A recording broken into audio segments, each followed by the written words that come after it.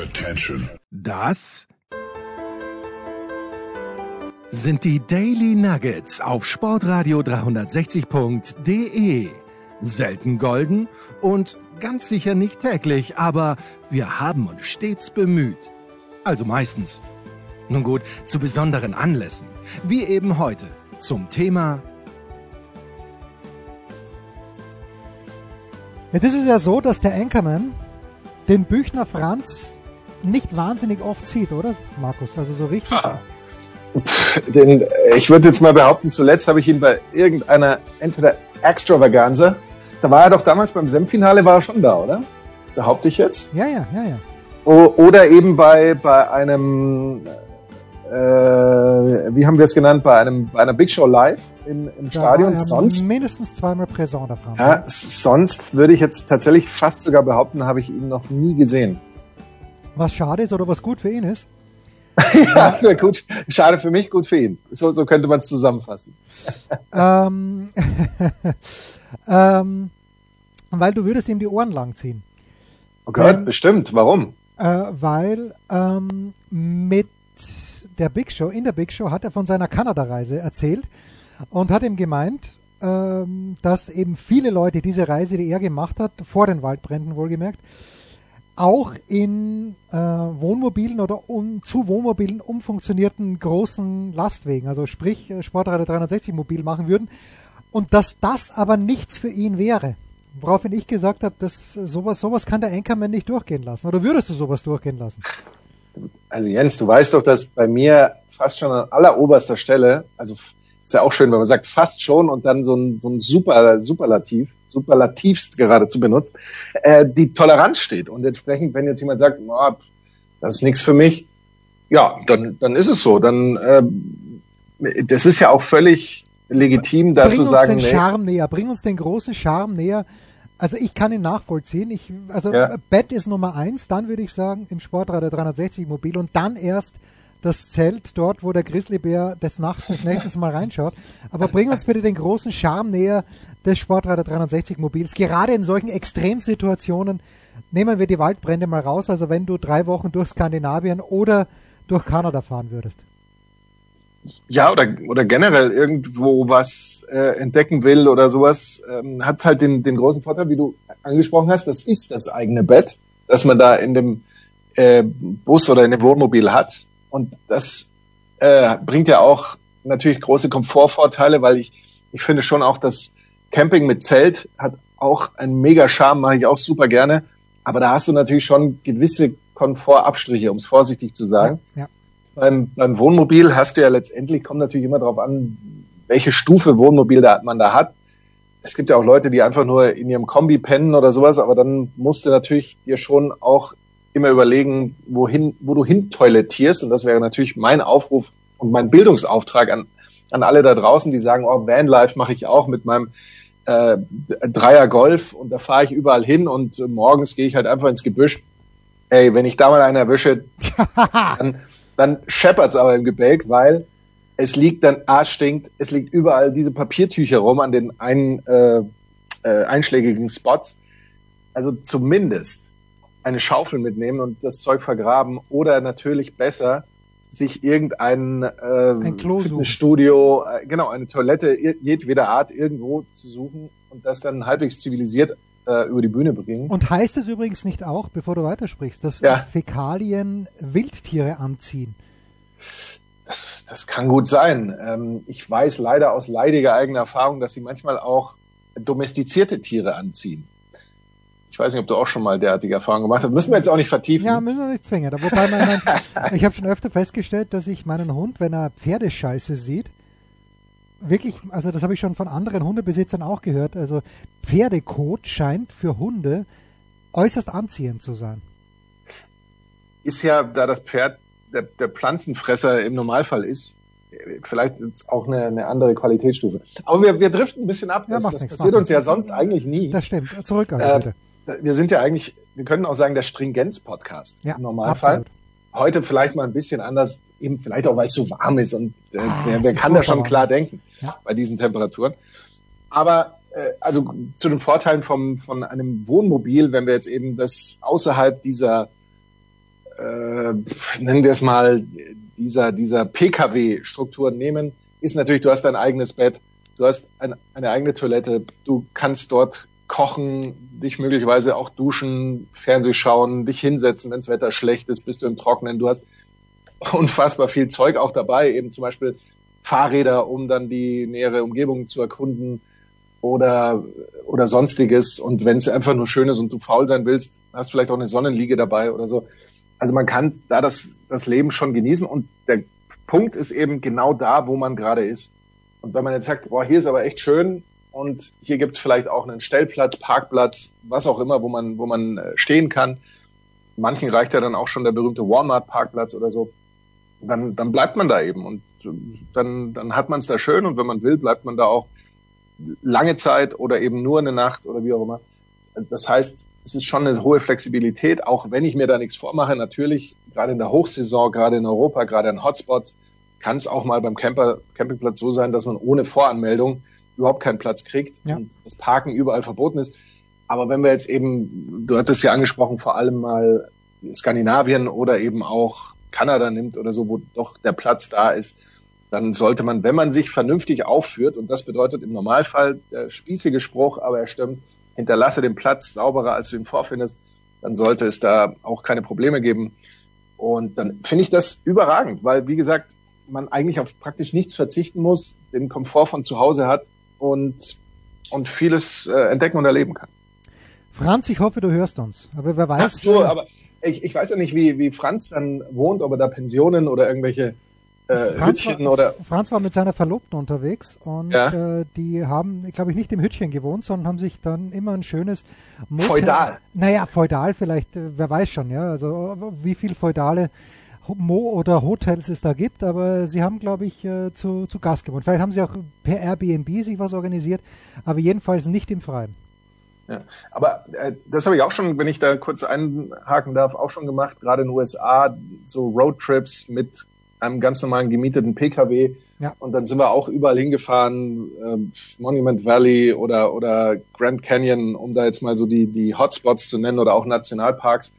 Man findet da ja auch immer irgendwas und dann wohnt man halt in einem Motel und dann muss man manchmal vielleicht ein wenig Abstriche machen, weil es dann heißt, wir haben nur noch ein Zimmer und die Damen, die vorher da drin waren, hatten irgendwelche Anwendungen gemacht und dann riecht's da drin wie in einem olfaktorischen Latschenkieferspot. Wenn du weißt, was ich meine, könnte man Geruchsfernsehen haben und es würde, oder Kaiserslautern hat, glaube ich, immer noch Latschenkieferwerbung, oder? Würde Kaiserslautern diese Werbung richtig ernst nehmen, würden die Trikots genauso riechen, wie es in dem Zimmer roch. Aber man übersteht das, es ist part of the adventure und letztendlich finde ich, ist das schon mein favorisierter Urlaub. Hat der erste FC Kaiserslautern wirklich noch Allgäuer Latschenkiefer als Ich muss zu meiner ganz großen Schande gestehen, dass ich es nicht weiß, aber dass ich das gerne in diesem Moment versuche per Live-Recherche, die eigentlich ja jetzt nicht länger als ein paar Stunden dauern dürfte, herauszufinden. Und wollte ich dich übrigens darauf ansprechen, es sind ein paar neue Brustsponsoren in der Fußball-Bundesliga, die ich gar nicht so richtig zuordnen kann. Und zwar ist mir da aufgefallen, ich glaube bei den Bremern. Allgäuer Latschenkiefer sehe ich hier auf der Homepage des ersten FC Kaiserslautern direkt ganz vorne neben dem Logo. Okay. Aber bitte weiter im Text. Ja, also ich dachte zum Beispiel, Werder Bremen, da muss ich jetzt ganz mal schauen, ob ich die nicht Bremen mit irgendjemand verwechsel, aber ich meine nicht. Moment, wo haben wir hier? Spiele, Tabelle. Die haben, glaube ich, die haben ja nicht mehr dieses wurstverarbeitende oder dieses wurstherstellende Dings, sondern haben jetzt einen Bauträger, wenn ich es richtig auf dem Zettel habe, und dann Freiburg auch. Also ich bin ganz, ganz verwirrt. Aber ich dachte immer, das wäre die Familie Matthäus, die hier im Plural bei Matthäus Werbung macht. Ja, das sind Lothar und seine 6 Frauen. Ja. Die bis jetzt gehabt haben. Die haben alle zusammengelegt und gesagt, wir sponsern in diesem Jahr Bremen. Die Mattei-Gruppe. Die Mattei-Gruppe, ja, natürlich.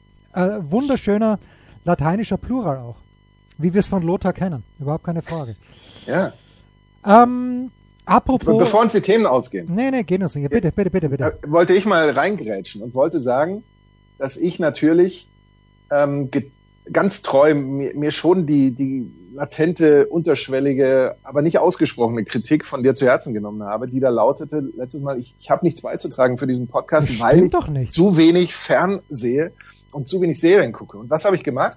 Ich habe in der letzten Woche tatsächlich das Radtraining aufgenommen für dieses Jahr. Ich dachte mir, warum nicht Ende August? Genau, völliger richtiger Ansatz. Ja? Hätte ich mich mal rantrauen, Rennrad geschnürt und hier durch die Gegend geballert. Und keiner wüsste es besser als Jens Hulber, der mich als Radfahrer, glaube ich, fast besser kennt als jeder andere, ausgenommen mal meine Eltern, die mich damals von Stützrädern auf den Zweiradbetrieb in irgendeiner Form hingeschubst. Wenn es deine Eltern nicht gäbe, würdest du jetzt noch auf Stützrädern fahren. Machen wir uns da mal überhaupt nichts vor.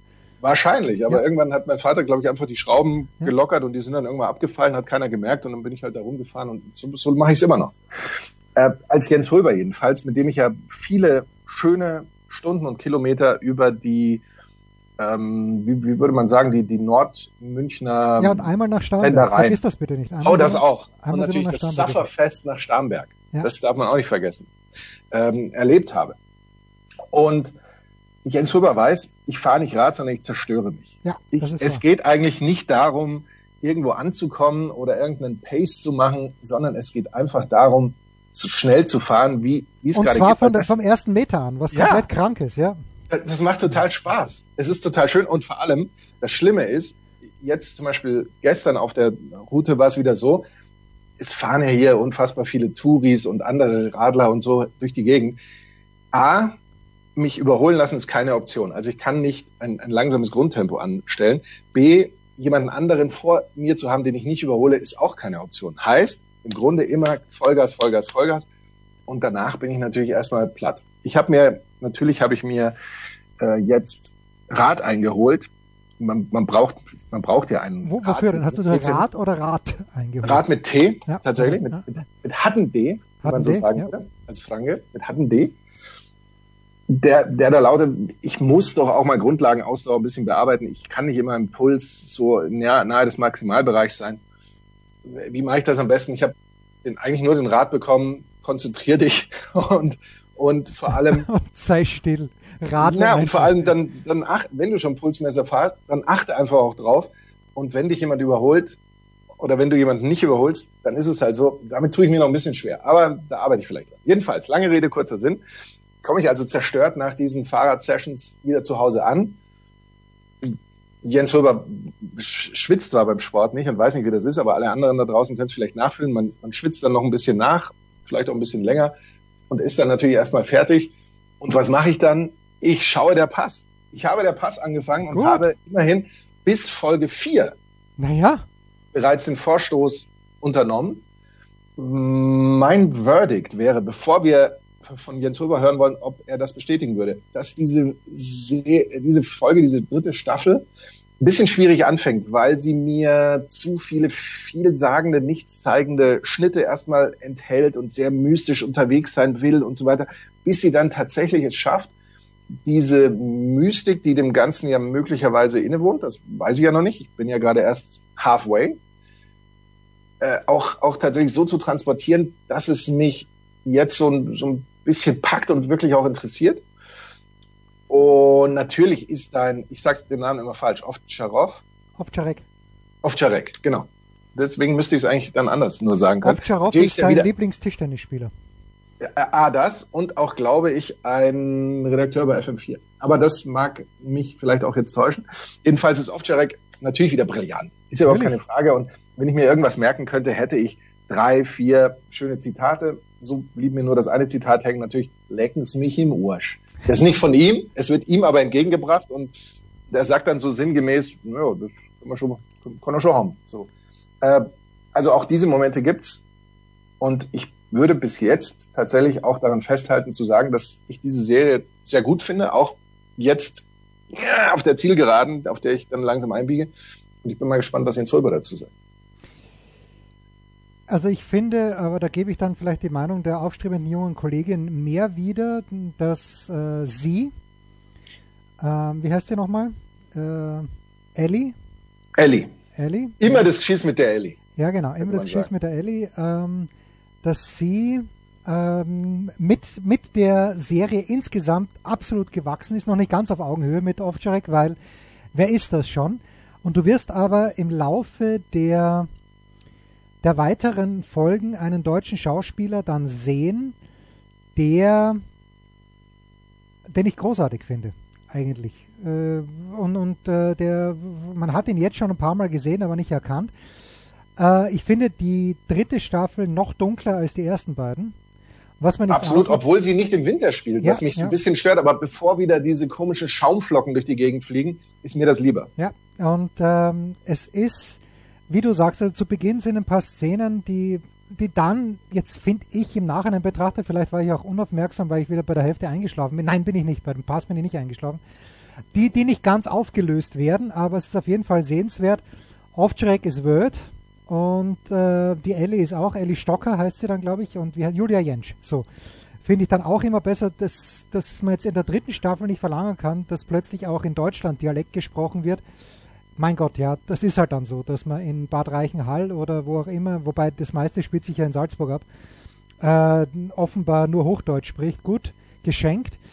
Aber das mit diesen unzusammenhängenden Fragmenten ist in der Tat ein bisschen schwierig.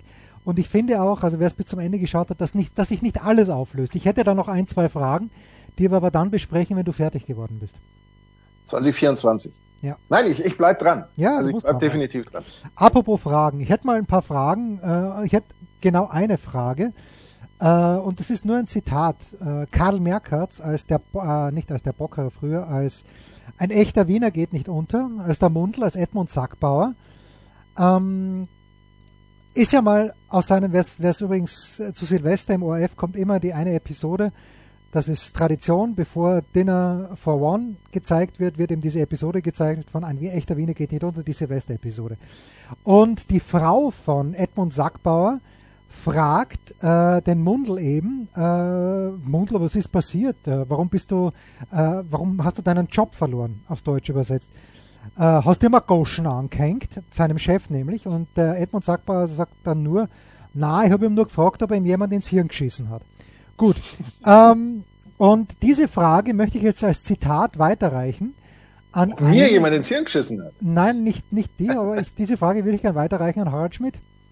Einen der großen Helden, wirklich der ganz großen Helden, erst vor 2 Wochen haben wir ihn erwähnt, in der Big Show auch mit Thomas Wagner, und jetzt sehe ich bei Twitter ein Foto, auf dem Harald Schmidt zu sehen ist. Hans-Georg Maaßen, der für den es ja nach rechts überhaupt keine Begrenzung mehr gibt, weil man ihn politisch verordnet, und das irritiert mich massiv, ehrlicherweise, dass da, jetzt könnte man auch sagen, okay, aber nichts ist unabsichtlich, ja, also wenn Schmidt da ins Foto postet und auf der anderen Seite ist Matthias Matosek, der ja auch irgendwann mal von einem scheinbar ordentlichen Weg abgekommen ist und jetzt in ganz eigenartige Richtungen driftet. Also ich bin massiv irritiert von Harald Schmidt. Ohne Kontext, oder wie? Ja, ohne Kontext. Es war wohl eine Einladung der NZZ, also der Neuen Zürcher Zeitung.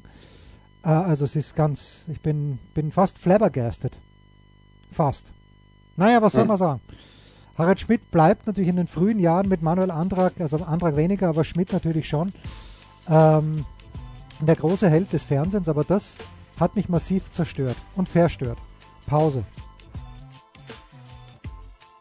Was gibt es Neues? Wer wird wem in die Parade fahren? Wir blicken in die Glaskugel. Der Kurzpass von Sportradio 360, präsentiert von uns selbst mit dem Anchorman Markus Gaupp von Sky. Und mit dem Native New Yorker Jensen Hulber. Ich wünschte, ich wäre es. Ich wünschte diese Zeit. Also Sehnsuchtland, Kanada ja, aber ich glaube, wir haben es an dieser Stelle schon mal besprochen. Sehnsuchtsort auch New York natürlich, und zwar jenes New York von Woody Allen. Auch das eine belastete Persönlichkeit, ich weiß, aber wo es immer geregnet hat, aber wo man einfach Künstler war, davon gerade mal so leben konnte, das wäre genau meins gewesen. Schriftsteller New York irgendwann Mitte der 70er Jahre, als die Yankees gerade wieder gut geworden sind, die Metropolitans, die Lachnummer, gut, da sind sie immer noch, der Stadt waren, das wäre eine ganz große Zeit gewesen.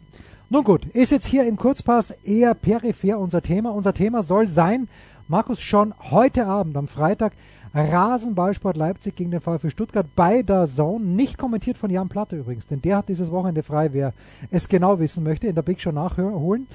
Stuttgart kommt als Tabellenführer oder wie meine alte Physik, einmal bringe ich diesen Witz noch und dann ist es wirklich vorbei, meine alte Physiklehrerin immer gesagt hätte, als Tabellenführer nach Salzburg, na, das ist ein schöner freudscher Versprecher, selbstverständlich nach Leipzig und nach diesem 5:0 und Leipzig hat natürlich das Problem, dass sie 2:3 in Leverkusen verloren haben, dass Openda dieses Tor schießen muss, dann geht es 3:3 aus, aber gut, Hettivari. Was wollen wir noch?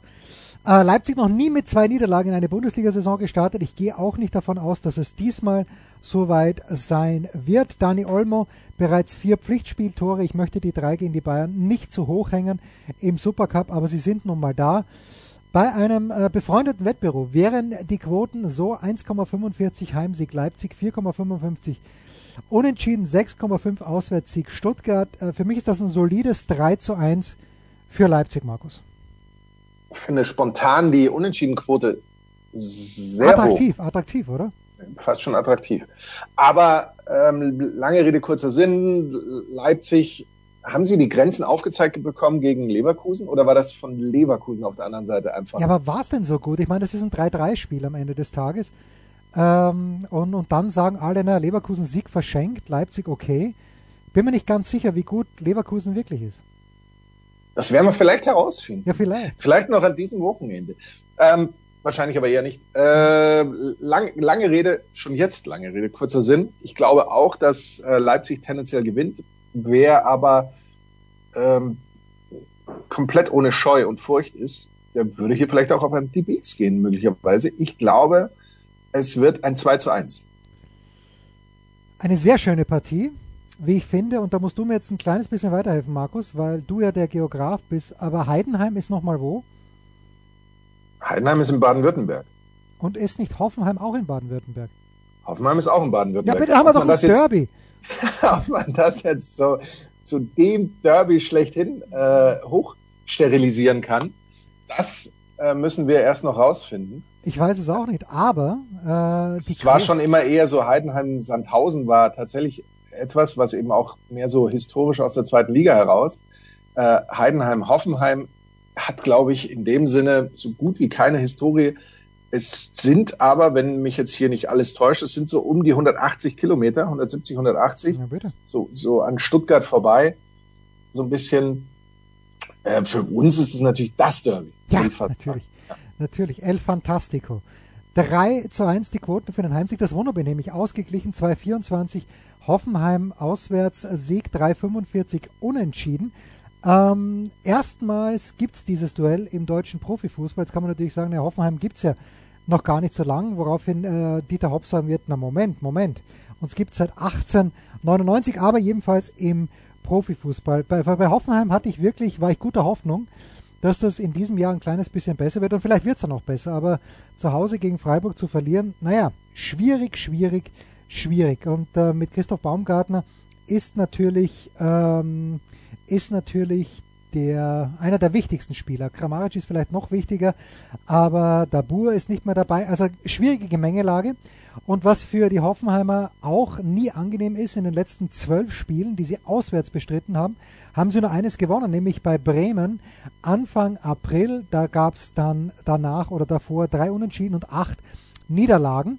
Und ich glaube, dass Frank Schmidt für dieses geile Derby seine Jungs so richtig heiß machen wird, weil in Wolfsburg war es jetzt nicht überragend. Ich glaube, dass Heidenheim das gewinnen kann, und zwar durch ein extrem schmuckloses und spät erzieltes 1:0.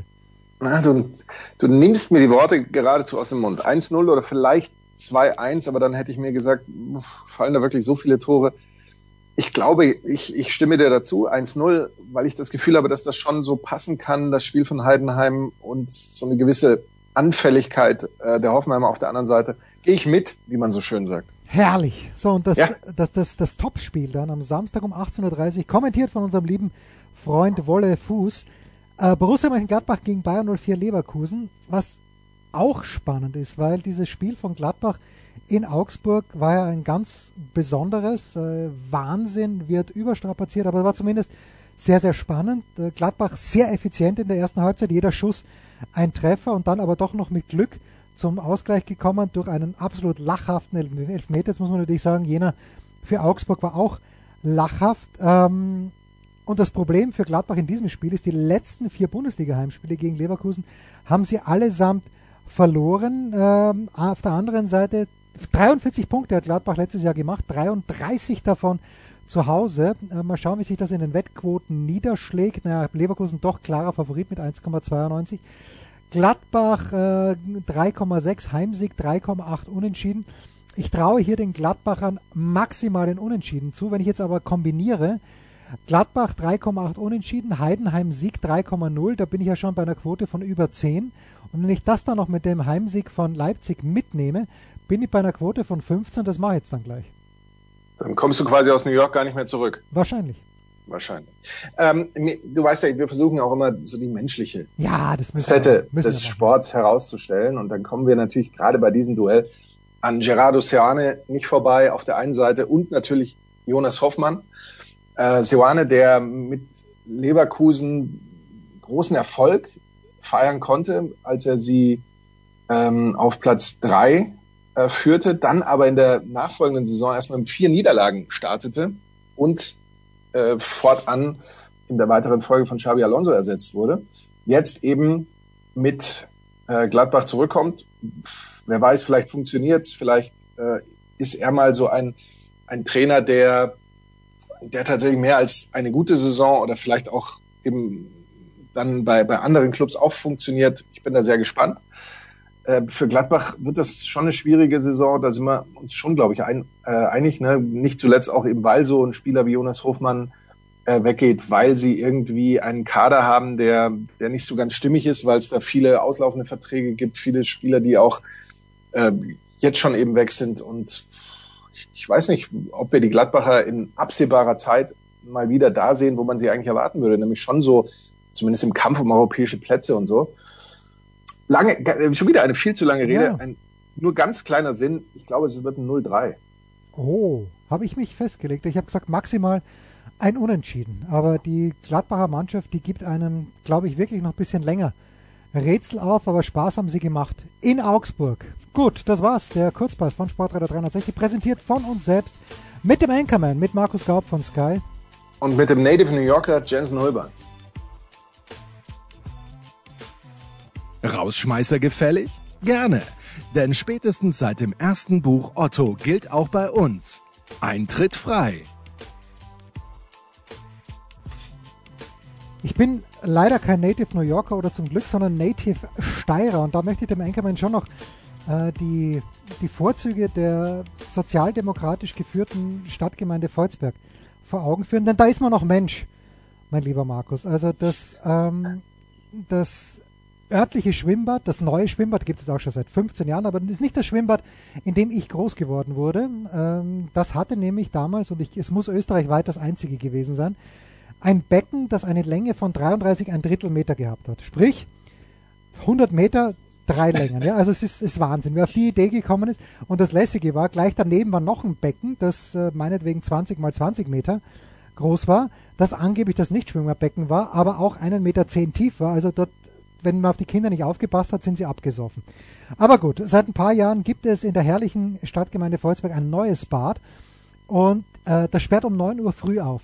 Und ich bin also am Sonntag, war es glaube ich, um 9 Uhr früh mit meiner älteren Tochter, stehe dort vor den Türen, habe den Geldschein in der Hand und sage, also pass auf, ich kenne den Badewaschel, wie man in Österreich sagt, den Bademeister dort, der auch die Kasse bedient hat in diesem Moment, kenne ich noch aus früheren Zeiten, war übrigens ein begnadeter Fußballer, der es leider nicht ganz bis nach oben geschafft hat, aber in Vollzeit brilliert hat. Sage ich, Walter, wir würden gerne eine Stunde schwimmen.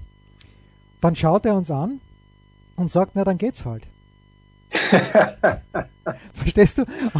Und verlangt keinen Eintritt. Wie großartig ist das denn? Mein Mitarbeiter der Woche ist der Walter. Großartig.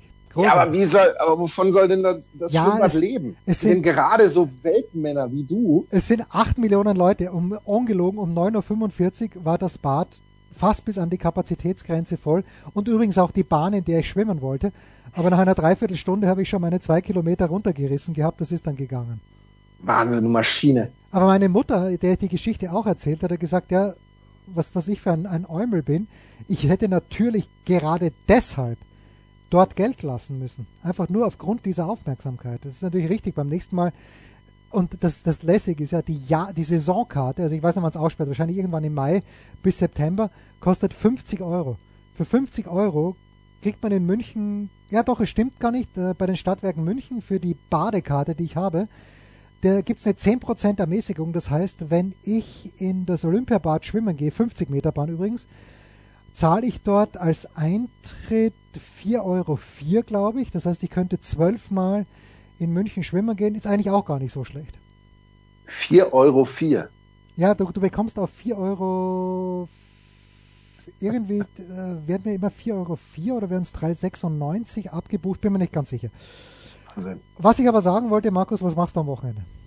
Also ich bin jetzt erstmal sprachlos. Ja. Danach mache ich an diesem Wochenende Premier League mit Everton gegen die Wolves, ein Spiel, das es durch den unermüdlichen Einsatz meines Managers auch als Livestream geben wird. Das Problem ist, weil es wird so nicht live gezeigt. Ich bin froh, dass du mit meiner Arbeit zufrieden bist als dein Manager. Das Problem ist natürlich, dass alle, die das im Livestream gucken wollen, die werden merken, Mist, da kann ich nicht die englische Tonspur anhören, die ja es für viele jetzt nur erträglich macht, Premier League zu gucken. Ja, aber nicht bei deinen Spielen. Aber natürlich nicht bei mir. Nein. Nicht bei mir und meinen Spielen und gerade bei einem Topspiel wie Everton gegen die Wolves. Und dann stehen natürlich noch weitere Topspiele an, eben mit Gladbach, Leverkusen. Und dann natürlich dürfen wir nicht das Stefan Hempel und Tusche-Spiel HSV gegen HSV, Hannover gegen Hamburg dann um 20.30 Uhr vergessen. Also es ist ein pickepackevolles Wochenende. Und am Sonntag habe ich frei und kann mir dann überlegen, ob ich mich mit dem Rad zerstöre oder andere Möglichkeiten finde. Ich werde da schon hoffentlich sicher gelandet in New York und dann aber auf Long Island sein. Aber jetzt habe mir überlegt, am Samstag dann doch zu den US Open zu fahren, einfach um ein paar Interviews abzugreifen. Los geht's erst am Montag, aber ich bin mir sicher, dass ESPN seine Programmplanung komplett neu gestaltet hat, wenn Hempes und Tusche am Samstagabend europäischer Zeit, das müsste dann 14.30 Uhr US-Zeit, da ist nichts los, außer College Football, was niemanden interessiert. Also ich bin mir sehr, sehr sicher, dass ich Hannover gegen den HSV tatsächlich mir anschauen werde können. Ich freue mich. Ja klar, und hoffentlich gibt es auch den deutschen Originalkommentar für dich dann zum Auswählen. Das waren die Daily Nuggets auf sportradio 360.de. Ihr wollt uns unterstützen? Prächtige Idee! Einfach eine Mail an steilpass@sportradio360.de schicken und ihr bekommt alle Infos. Und versäumt nicht die Big Show. Jeden Donnerstag neu.